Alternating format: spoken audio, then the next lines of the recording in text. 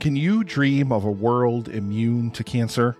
Hello everyone, my name is Nick and I'm the host of the annual live stream for The Cure, where content creators and podcasters from around the world join me to raise money for the Cancer Research Institute and immunotherapy research, which is training the body's immune system to fight against all forms of cancer. Over the past 7 years, thanks to the power of indie podcasters and the indie podcasting community and listeners just like you listening to this right now, we have raised over $90,000.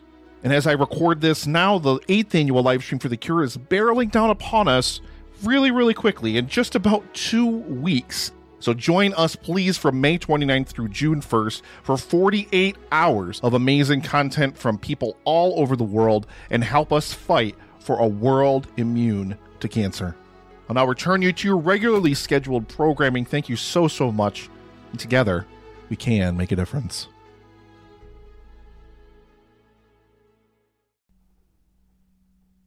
Do not expose the mogwai to light, especially sunlight, which will kill it. Do not let it come into contact with water, and above all, never feed it after midnight. But isn't every time after midnight? Like, can you feed it at 6 a.m? Can you feed it at 10 a.m? Can you feed it at 5 p.m? Or can you only feed it at 11:59 p.m? But then isn't that after midnight the previous day? And then what about time zones? Even Jess doesn't get it. In a world overflowing with movies, we need a hero. Someone to separate the bad from the good.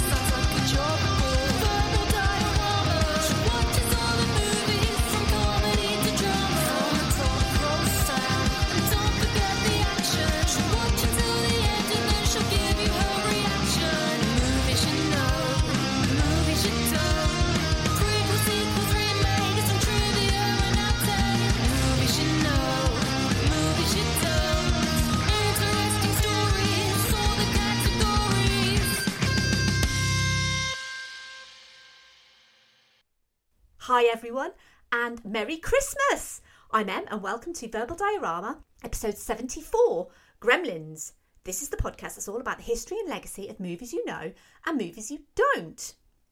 And this is the final episode of 2020, and what a crazy year it's been. Genuinely filled with such random highs and lows. Obviously, make sure you're continuing to stave away the gremlin of a virus, that is COVID-19. And to be honest, doing a solo podcast during 2020 has kind of been the epitome of social distancing.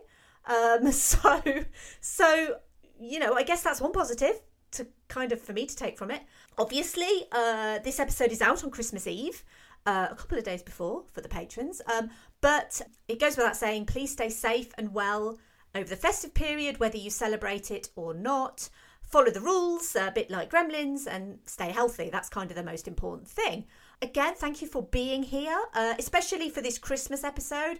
I know a lot of podcasts are releasing Christmas episodes during this time, and I'm grateful that you've chosen Verbal Diorama as your Christmas podcast episode of choice. And I guess a massive thank you for the Captain America feedback. The last 3 episodes were on all 3 Captain America movies. People obviously really love the character. They love Chris Evans. And what I kind of designated as Christmas, obviously, was kind of a bit of a success. Covering 3 massive movies and additionally kind of 3 MCU movies, one after the other, was a bit of a feat, especially coming so soon after another massive MCU episode on Black Panther, which again, kind of, that's just how it kind of worked out. Needless to say, don't expect to see the MCU back on this podcast anytime soon. I do have plans to cover more of the MCU because I'm a big fan, but not for a while. So I'm going to be steering away from the MCU for a little bit. Now, I was here with my little gremlin. She's actually gone. The door to the study is open. She is free to come and go as she pleases, and she has chosen to leave. But while she was here while I was recording the intro. She was being very cute and very Mogwai-like. But do you know what? Like, sometimes if you don't follow the rules, she sometimes turns, you know? Don't expose this recording to bright lights. Don't get the microphone wet. And I never feed myself while recording. And that's mainly because if I feed myself, she will probably want to eat the food. But to be honest, she's not even here right now. So I don't even know if she's being a gremlin. I had big plans for her to be here with me for this episode, and she has basically just said, nah, I don't want anything to do with this episode. I'm leaving. I don't know if she'll be back, but she is welcome to come back at any point. You might hear her. Hopefully she will come back. But enough of my little gremlin. Let's move on to the real gremlins. Steven Spielberg presents Gremlins. Billy Peltzer has a nice home. Billy, is that you? Yeah, Mom, it's me. A nice job. A nice girl.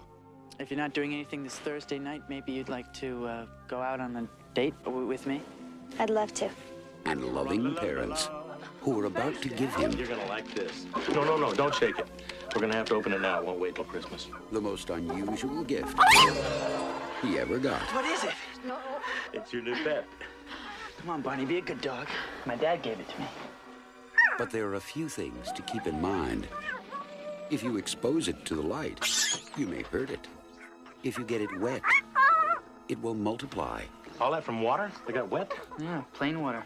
And most important, no matter how much they beg, never let them eat after midnight. Because when they do, they change.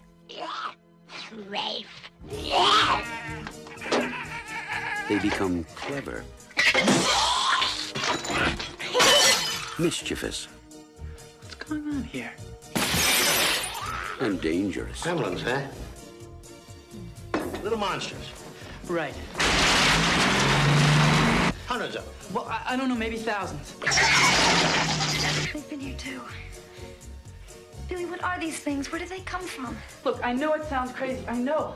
But in a few hours, you're gonna have a major disaster on your hands.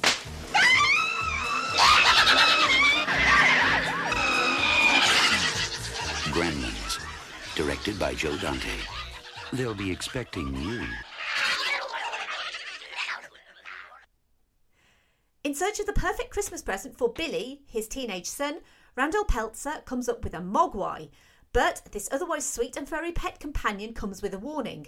Should its unwise owner break the 3 fundamental guidelines of owning such a unique creature, all hell will break loose. Of course, Billy disregards the strict rules, and as the once adorable animal spawns terrifying, minuscule critters, the suburban haven of Kingston Falls is under siege. Now there is no turning back, and destruction is at hand. Is there an escape from this endless Yuletide nightmare and the horrible menace of the Gremlins? Who knows? Let's find out, shall we? So, the cast of this movie we'll just quickly go through. We have Zach Galligan as Billy Peltzer, Phoebe Cates as Kate Beringer, Hoyt Axton as Randall Peltzer, Polly Holliday as Ruby Deagle, Frances Lee McCain as Lynn Peltzer, Glyn Turman as Mr. Hanson, Howie Mandel as Gizmo, and Frank Welker as Stripe. These are obviously the voices of Gizmo and Stripe, by the way. Not the actual people, because as we're going to come to it, these are puppets. They're not people. Also in roles in this movie, we have Judge Reinhold as Gerald Hopkins, Dick Miller as Murray Futterman, Key Luke as Mr. Wing, Corey Feldman as Pete Fountain, and Mushroom the dog as Barney. And I have to say, Mushroom probably gives the finest performance in this whole movie because all of his reactions to the Mogwai puppet are genuine. So Mushroom is fantastic in this movie. The Mogwai and Gremlin voice effects were by Michael Winslow, Peter Cullen, Bob Bergen, Fred Newman, Mark Dodson, Michael Sheehan and Bob Holt. It was written by Chris Columbus and directed by Joe Dante. And this episode is basically everything this podcast loves. And it's for Christmas. So this is like a massive gift for me, let alone for everyone who actually voted for Gremlins on Twitter.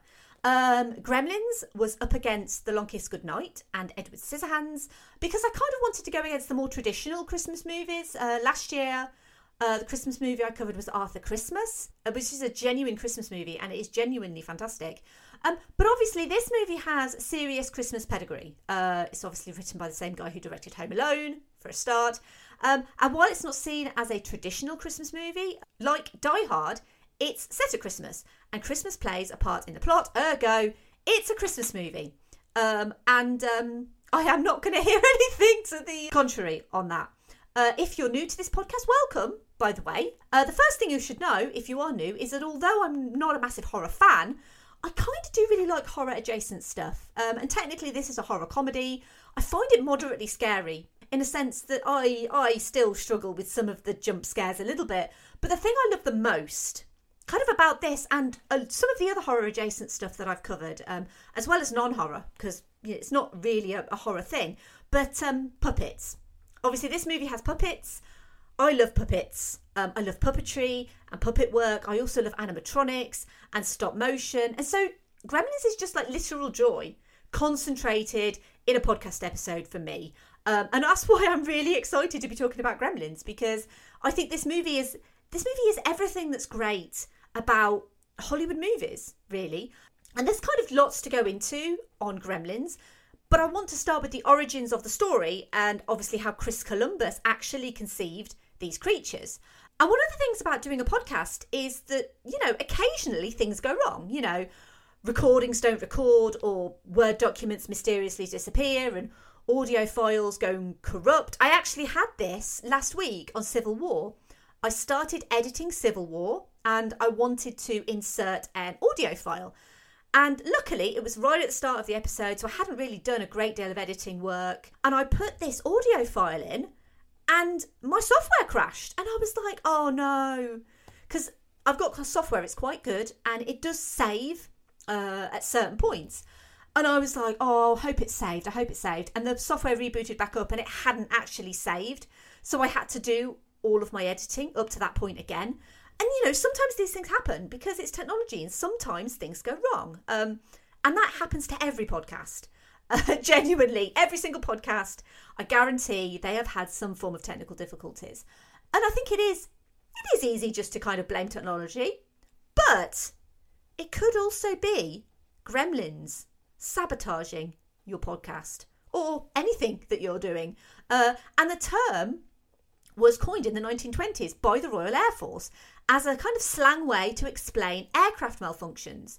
The word itself was first published in text in 1929. And obviously similar creatures to gremlins, things like fairies, leprechauns and goblins, are prevalent in mythology and have existed in folk stories from many cultures for ages. There's a multitude of stories about these creatures as to their origins. The actual word gremlin is said to be derived from the Old English word gremian, which is meaning to vex, which kind of actually makes quite a lot of sense. So it was in World War II when the terminology gremlins was popularised, and it was originally, gremlins were thought to be sympathising with the enemy, in a sense that the British planes were having all these problems, and it was thought, well, these gremlins are obviously sympathising with the Germans. And then it was discovered that these mechanical problems kind of beset the enemy forces as well. And they actually became an important tool for pilot morale, as it kind of attributed blame for mechanical difficulties to gremlins and away from people like the mechanics and the pilots who were actually, fighting the Luftwaffe. The finger of blame was square on gremlins, and they actually became the focal point of certain war propaganda. And that was basically encouraging the public to stay safe, to watch their step, and to basically keep vigilant to what was happening around them. Because everyone could fight gremlins, even women and children. And so it was a really important part of the war effort. Even Bugs Bunny starred in a short called Falling Hair in 1943, which had Bugs battling a gremlin on a plane. This was followed by another Merry Melodies short in 1944 showing Russian gremlins sabotaging Adolf Hitler's plane. And outside of the RAF, because obviously the terminology wasn't really known outside of the RAF, but it was author Roald Dahl. He's actually credited with making the term gremlins popular. He flew in the 80 Squadron in the RAF. He actually crash-landed in the Western Desert of Egypt, probably at the behest of those dastardly gremlins. And gremlins were the subject of his first children's novel. The novel was called The Gremlins, and it was written for Walt Disney Productions in anticipation of a feature-length animated film, which never materialised. And Dahl's story was about gremlins who sabotage mechanical vehicles as revenge for mankind's destruction of their forest home. The gremlins in the story are convinced to join forces with the RAF to fight against Hitler and the Nazis. And Chris Columbus wasn't inspired by the Roald Dahl story, but he was by mice in his house. and these mice would come out and just make incredible noise at night. And he wondered, well, I can actually make a story out of this. The original screenplay for Gremlins was written as a spec script, which was never intended to actually be made until Steven Spielberg came across the script, and it was exactly the sort of thing that he liked, because it was tonally dark. That's right, Jess, she is back, everyone. She's made her presence known. It was tonally dark, it had frightening scenes, but it was aimed at a family market. Spielberg himself was busy with Indiana Jones and the Temple of Doom, which also kind of erred on the side of dark and frightening, because obviously someone's beating heart gets ripped out, which still petrifies me. But Spielberg called Gremlins one of the most original things he'd come across in many years. And I'm going to talk about it later, but Temple of Doom and Gremlins would be released within 2 weeks of each other in the US. And Gremlins would also be released alongside the cultural behemoth that was Ghostbusters. And it's interesting to note as well that the trailer for Gremlins doesn't actually really feature any Gremlins. There are multiple trailers for Gremlins, but the very first trailer, the one that I played at the start of this episode, is the original trailer for Gremlins. You don't see any Gremlins. You see them in shadows, you see them from the back, but you only actually see Gizmo. And this marketing strategy and the overall feedback for the movie would contribute to changing the MPAA rating system. But I'm going to come back to that in a little bit, because there's a lot of things that Gremlins is responsible for. So we have Steven Spielberg, one of the best known and highly regarded directors in Hollywood, as a producer, plus Chris Columbus as a writer, and obviously you need a director. Spielberg knew of Joe Dante from his work directing The Howling, which starred Dee Wallace. Dee Wallace would go from that to Spielberg's E.T., as well as his essential spoof of Jaws, Piranha, which would end up competing with Jaws 2, and they'd go on to work together, in inverted commas, on the anthology movie Twilight Zone the movie. Reportedly, Spielberg considered Tim Burton after the success of his short film Frankenweenie, but as Burton had not directed a feature film and Dante had, Spielberg went for the latter rather than the former. And actually, Gremlins is the first movie that shows Spielberg's famous Amblin Entertainment logo. Chris Columbus's original story for Gremlins was much darker and relied more on the horror elements than the comedy. Several drafts of the script were produced before a shooting script was finalised. It's not the first time that a family movie has kind of walked a fine line between horror and, shall we say, acceptability. And movies that frightened children but intrigued adults were a bit of a thing in the 80s. The Secret of NIMH has scary moments. Neverending Story has a petrifying wolf creature and some very sad things that I don't want to talk about right now. Watership Down traumatised a generation of children. And let's not forget, Who Framed Roger Rabbit steamrolled and then resurrected one of the scariest villains in any family movie ever in Judge Doom.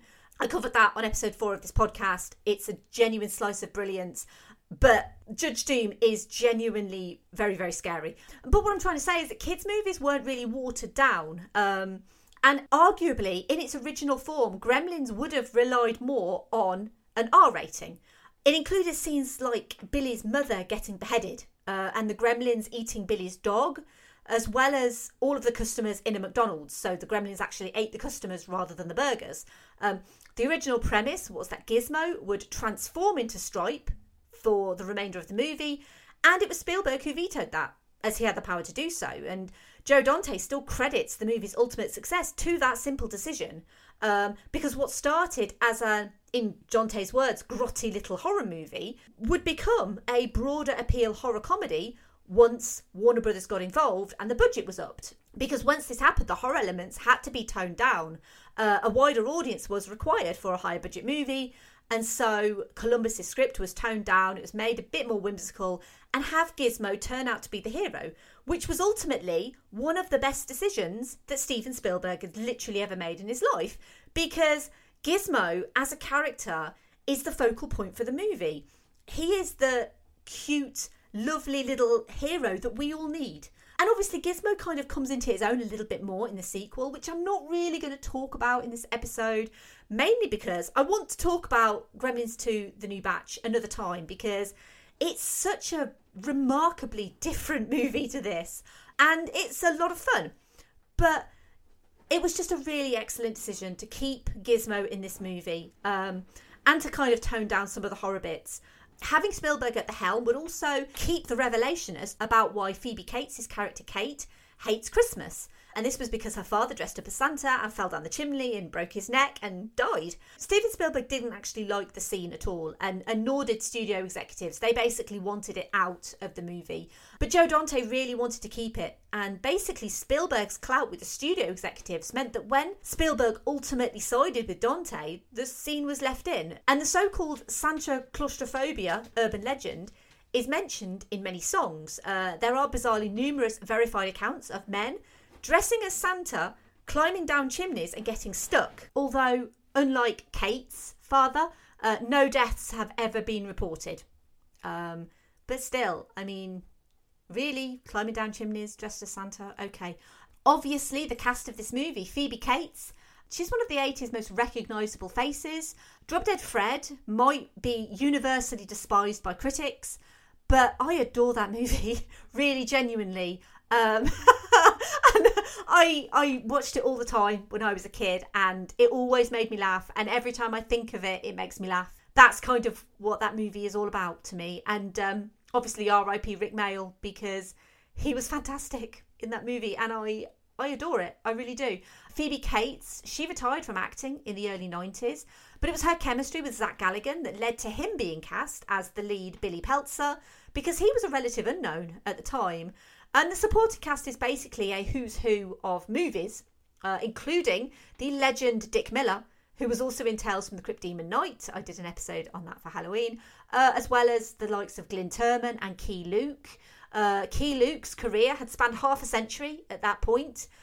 He was the first Chinese-American actor to be signed by RKO, Universal Pictures and Metro-Goldwyn-Mayer. Gremlins sequel, The New Batch, would be his penultimate performance before his death, again as Mr. Wing. He was 80 when he filmed Gremlins, and he looked so youthful, they had to actually apply makeup to make him look older. And I'll be completely honest, I have a real mental block when it comes to Judge Reinhold.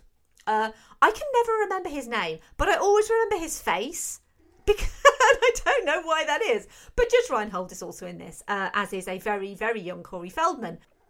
And talking about remembering things, Jess, come on then. This is what I have to put up with. Come on, if you want to sit with me.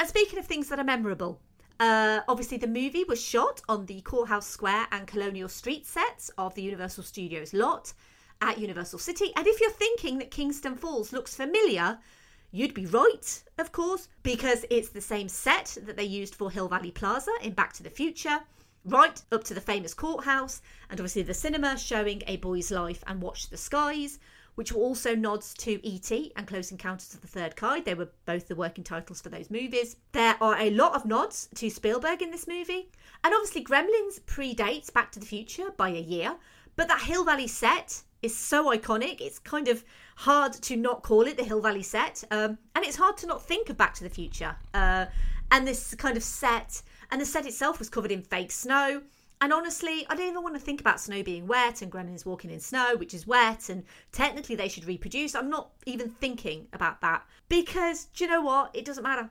It just doesn't matter. Gremlins is perfect. Let's not talk about plot holes. Because what we're really here for is the puppets, right? Because the first thing that immediately struck me after not seeing Gremlins for a few years was how great it all still looked. And bearing in mind, I don't have it in high definition. I have it on DVD. So it's never going to look as brilliant as it would in high def, but it still looks so fantastic. And I feel like, and I always say this on this podcast, but this speaks to the brilliance of practical effects, because there is no CGI in this movie. Chris Wallace, he designed the puppets for Gremlins. They were all identical apart from Stripe. And Gizmo was purposefully made to look like Steven Spielberg's pet beagle with the same colour fur. The puppets were controlled by cables inserted within them, which were remote controlled. And sets were built obviously off the floor, so puppeteers could be underneath operating the Gremlins. Originally the idea was to use monkeys wearing masks, but the test monkey panicked. They decided, well, okay, we can't use monkeys then. The scenes where humans interacted with the Gremlins were filmed first, and then puppet-only work was filmed. These mechanical puppets would often break down, and although there were multiple puppets, they cost around anything from $20,000 to $40,000 each. So security around them was incredibly tight. Security personnel even checked people's cars as they left set because they were so worried that someone would steal one of these puppets. And the small Gizmo puppet tended to break down more than any other one. Maybe because he was the source of the gremlins, perhaps. But anyway, these small puppets couldn't show facial expressions, and so bigger faces were used to show expressions, which obviously also meant you had to use larger props around them. Marionettes were also used, as well as a single stop-motion shot as the gremlins are walking down the street. It would have been too time-consuming to use stop-motion for the whole movie, but they did consider it, along with the aforementioned monkeys, before going with puppets. And while I always appreciate a good homage to Ray Harryhausen, I do feel like the puppets bring something completely brilliant and special to Gremlins that I don't think stop-motion could. And I'm saying that with all the love in the world for stop-motion, because I really genuinely do love stop-motion. Puppets feel more real, and good puppetry really is a genuine art form that's kind of sadly becoming more and more redundant. And it's one of the reasons why I really love covering these movies, because A, I really love talking about them, and B, I love kind of trying to make people aware that these movies exist. Arguably, I think everyone... Jess, why are you making lots of noise?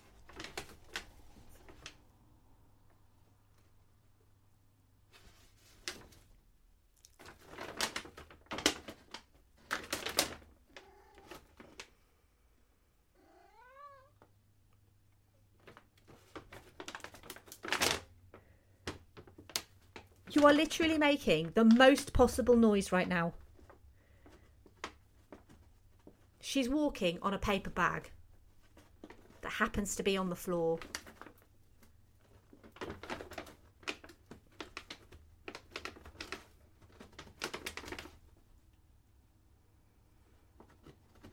Jess, are you done?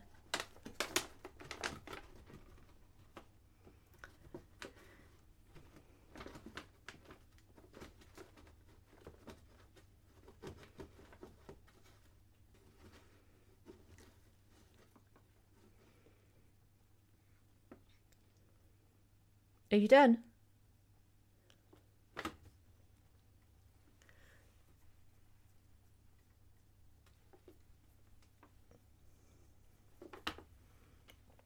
Whose bright idea was it to have Jess on this recording? Was it mine? Yeah, was it mine? Oh, okay. Come on then.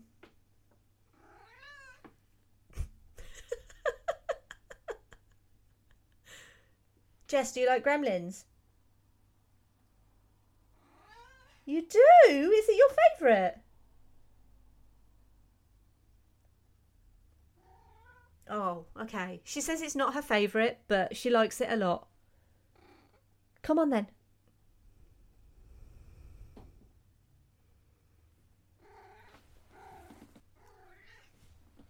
And how do you make a Mogwai multiply? Not water, although obviously in the movie it certainly helps, but balloons. Lots of balloons were used for the bubble effects on Gizmo's back, as well as the little balls of fur themselves. Even the gremlin who was burst in the microwave by Billy's mum was made of a balloon. And I'm going to come back to that particular scene in a bit, because the violence in this movie actually obviously caused quite a lot of issues. Mogwai, as a word, is Cantonese, and actually means monster or demon or evil spirit.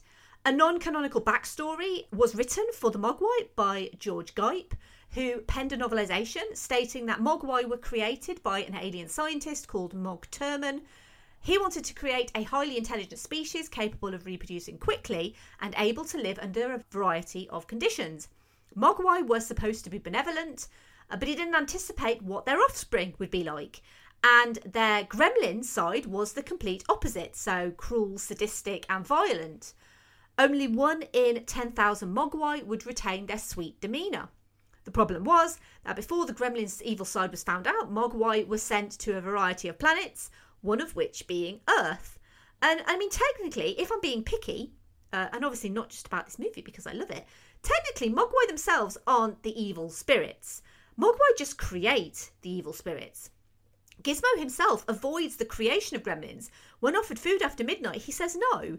He doesn't want any of these gremlins running around. It's almost like he's experienced it before and he's like, nah, mate, I don't want this.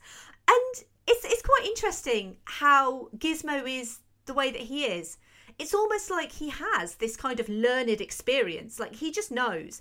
And in this non-canonical backstory, we find out that Mogwai themselves, the original Mogwai, are actually technically immortal. And basically the offspring of the Mogwai, their life expectancy decreases through each kind of generation of creature that's created after that. So Gizmo, canonically or non-canonically as it is, could very well be, she's back on the bag again, could very well be the first of these creatures. And he's kind of been there, done that throughout all these centuries, and he's just like, nah, I know what's going on. If you grew up in the late 90s, you'll remember a toy phenomenon called Furby. They were little electronic robotic furry toys which could speak to you in kind of their own language, which was called Furbish. They were released by Hasbro, and it kind of became the it toy of 1998, the toy that every kid wanted for Christmas. And the similarities to Mogwai were a little bit indisputable. And when Joe Dante and producer Mike Finnell noticed the similarities, they pointed it out to Warner Brothers. Interestingly, shortly after this, a licensed Gizmo Furby was on sale. It was limited to only 250,000 worldwide, and it also featured Howie Mandel, the real voice of Gizmo. That Furby remains incredibly rare and collectible. Reportedly, a 7-figure settlement between Hasbro and Warner Brothers meant that the inevitable lawsuit from Warner Brothers was technically buried. The licensed Gizmo Furby actually helped Hasbro to a $10 million profit.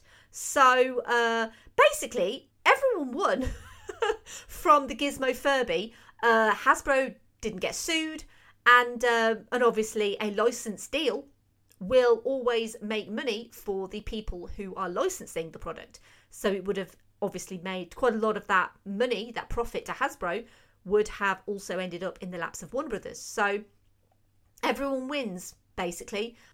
And when it was released, and I'm going to come to specifics about its release shortly, it was marketed as maybe a bit more family friendly than it actually was. There were reports of parents taking children to see Gremlins and walking out halfway through, mainly due to scenes like the microwaving of a gremlin, and obviously, various other scary and violent bits.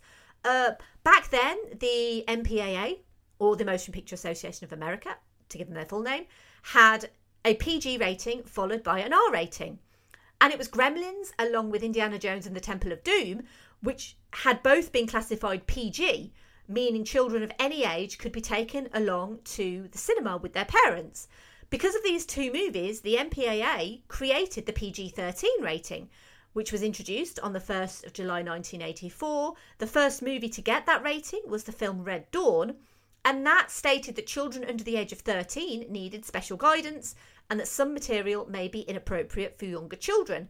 The onus was still on the parents to make the decision, but parents could be better informed on the levels of gore, violence, or sexual situations and make appropriate decisions based on this new PG-13 rating.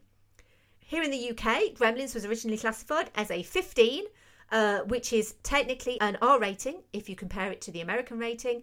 And this was before the BBFC created the 12 certificate in August 1989 and the 12A certificate in 2002. Gremlins has since been reclassified as a 12A in 2012. My DVD, though, is really old, so it's still rated 15. I'm quite proud that I have a 15 rated Gremlins, which I know I shouldn't be, because it's the same movie. And I even had a look on the BBFC website to see if, the movies are any different, because sometimes movies get cut for certain ratings, but the movies appear to be exactly the same movie. It's just that they've literally reclassified it. It's definitely something to thank Gremlins for. Moving on to the obligatory Keanu reference. So this is a little feature that I do where I try to link the movie that I'm featuring with Keanu Reeves, and it never gets easier. And the connections do get more tedious, so bear with me. So Gremlins actually inspired a Scottish post-rock band to name themselves Mogwai.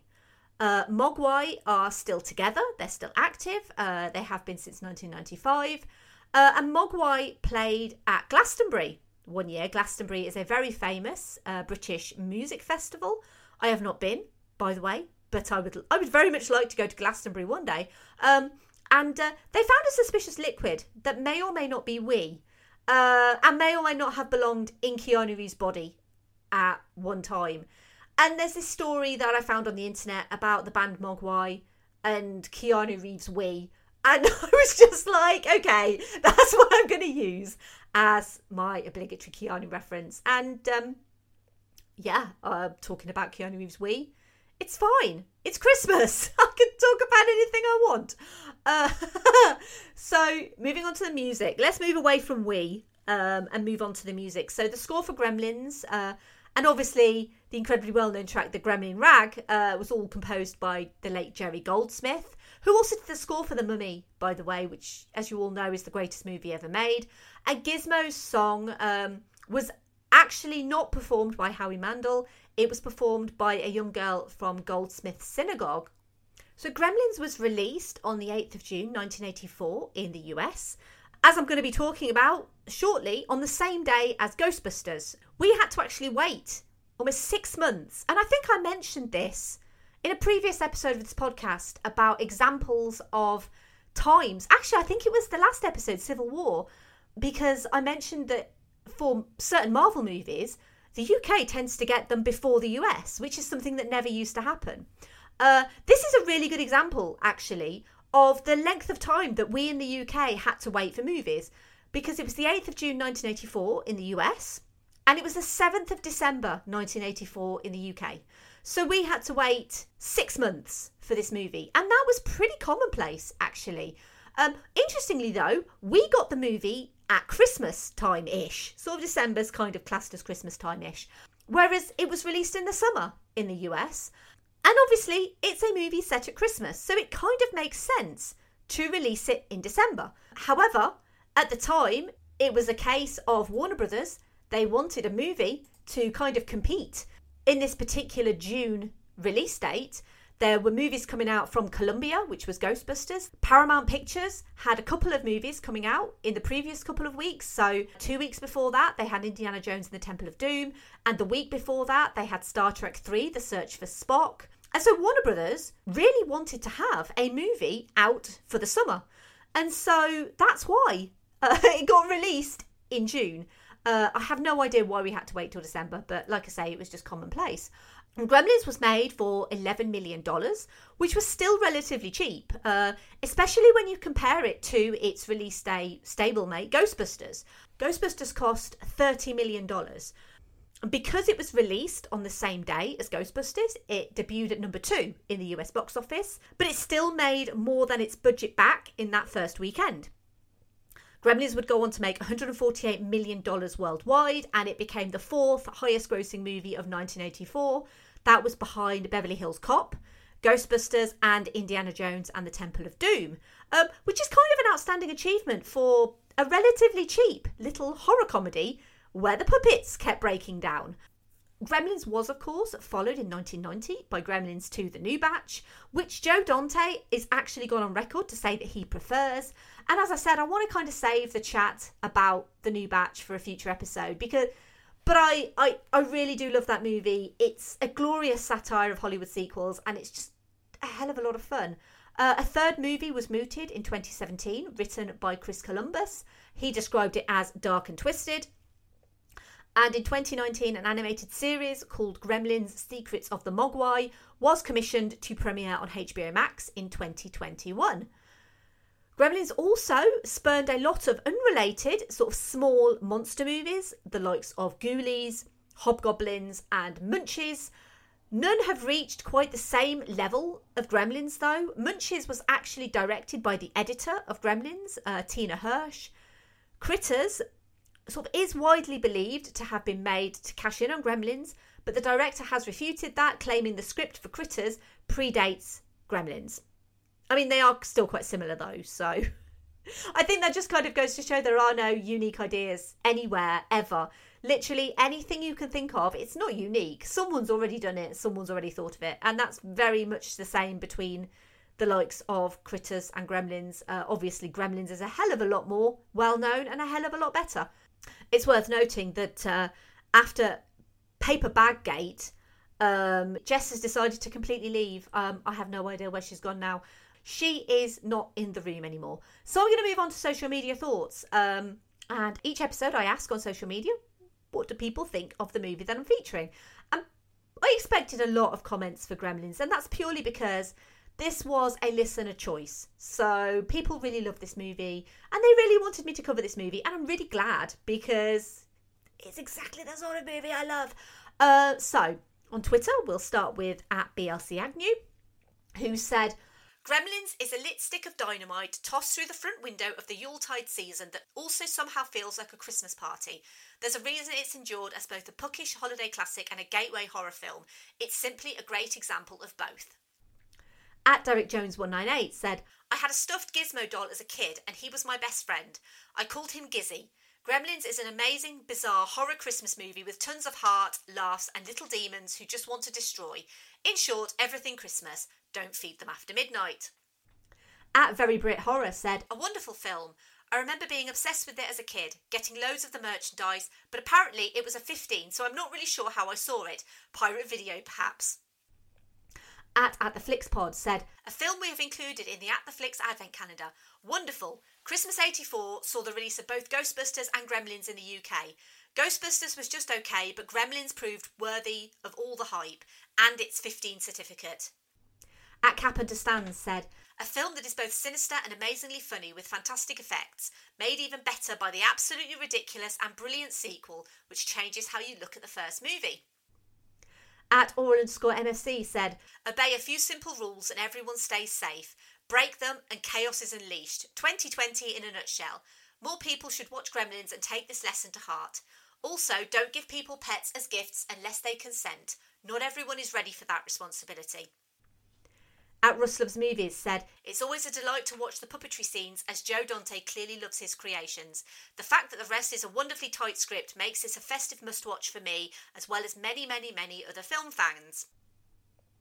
@StuntGoat75 said, it's fun but also dark and a bit twisted. Jazz Gremlin in the bar just trying to chill out is still my favourite. Joe Dante is a very underappreciated director, I feel. @BeaverDoes said, fantastic Christmas horror movie. When the Gremlins go wild, it's one of the most fun times in a movie with some hilarious scenes, especially in the cinema. Also, the Phoebe Cates Christmas story is one of the darkest, most out-of-left-field things I have ever seen. @Waffles the Magic said, I would love to give you my thoughts, except a gremlin is currently destroying my phone.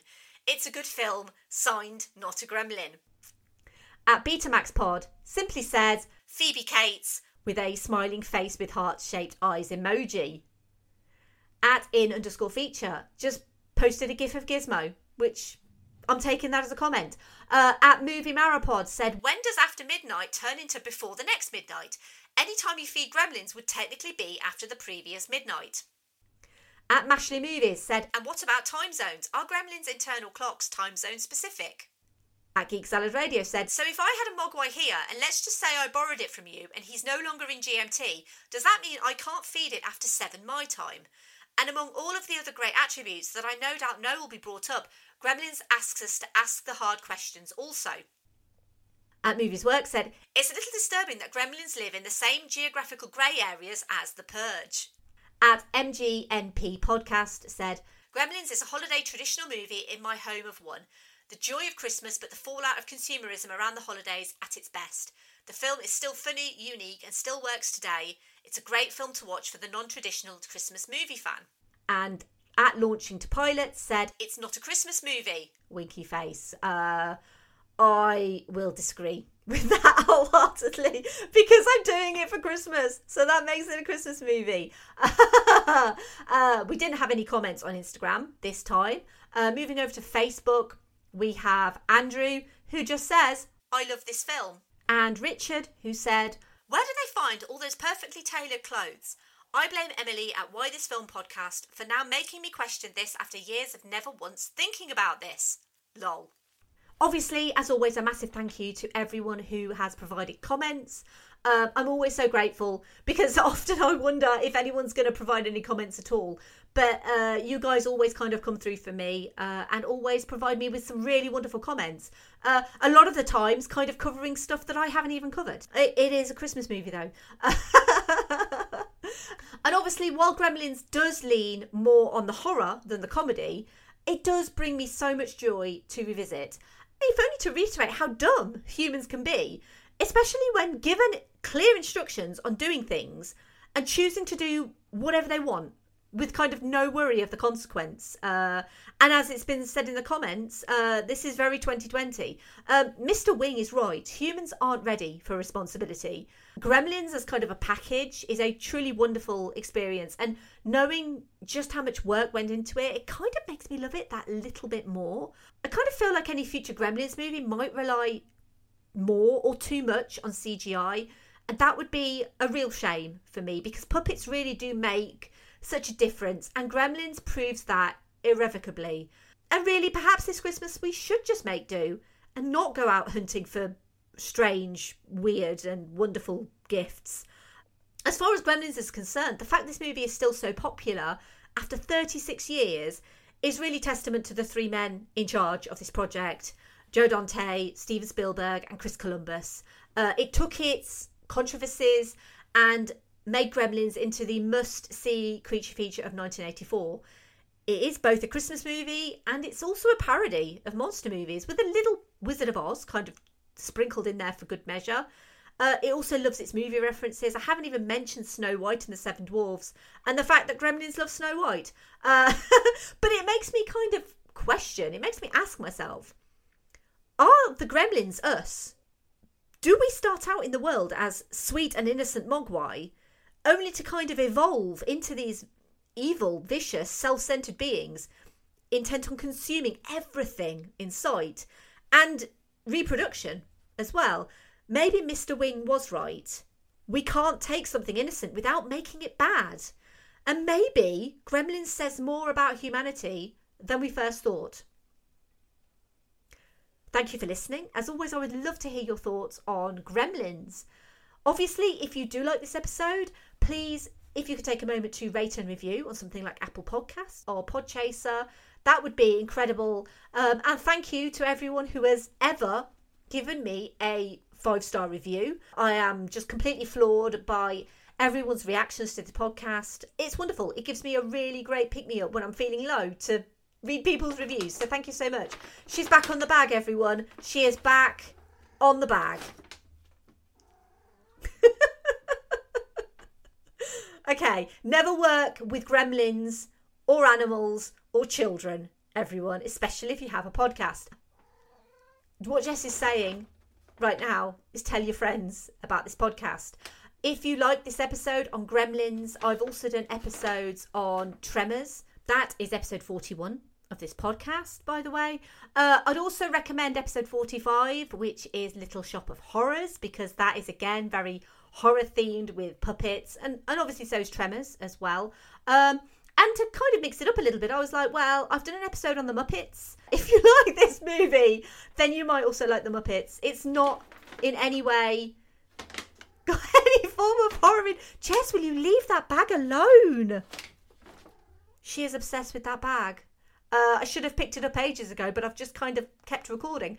Obviously, so yeah, Tremors, Little Shop of Horrors and the Muppets. Give me feedback on my recommendations. Let me know if I missed anything. The next episode is obviously going to be the first of the second animation season that I'm doing, which I'm very excited about because you know I love animation. It's also one of Pixar's crowning achievements.